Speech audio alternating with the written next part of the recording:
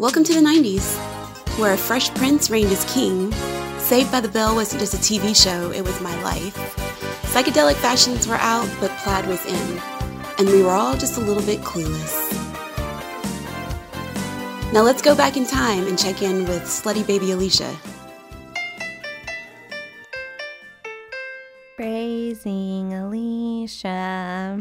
This week for slutty baby Alicia, we have a twofer. July 22nd, 1990-something. Dear Journal, I'm depressed. I have no life. I can't see rated R movies. I can't check them out. My life is a waste. I'm so upset. Well, I'm through now. Bye.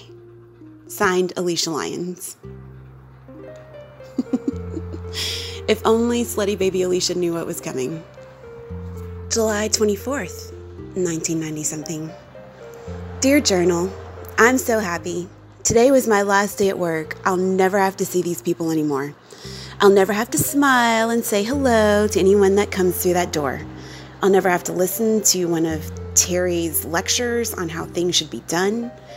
Today, Sergina called me at work and said that Christy's at home now. Last night, I found out from Muhammad that Christy was talking about me behind my back. Now she's really going to get it. I've decided that Christy was never really friends with me.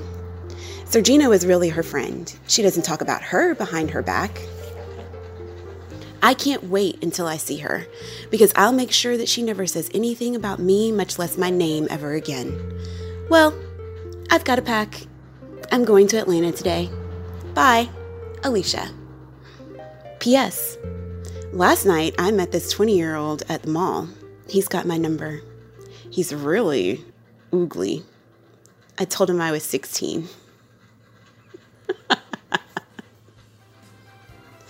Until next time, tune in for another episode and many more from Raising Alicia.